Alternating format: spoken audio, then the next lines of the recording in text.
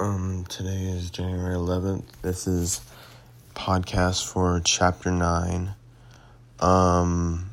My first point of analysis is, me learning about the difference between a state for the United States and a state for an international, country.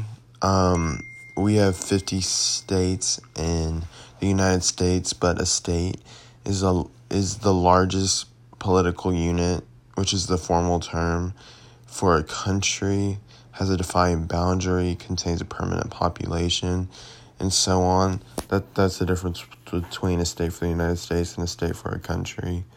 My second point of analysis is me learning about the difference between nation-state, a nation, and a state, and some examples of that, so I can easily figure out what the differences are on a map. My I believe statement is that I believe boundaries cannot be straight lines because straight lines are easily going to get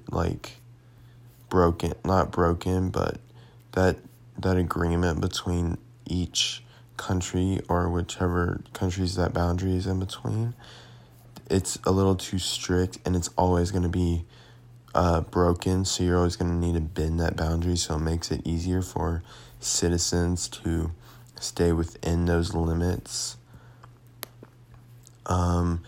Today's January 11th, so it's a B-Day, so today we listened to the TED Talk about the guy in the boundaries and how it makes it easier, so that helped me really get a good understanding on this chapter.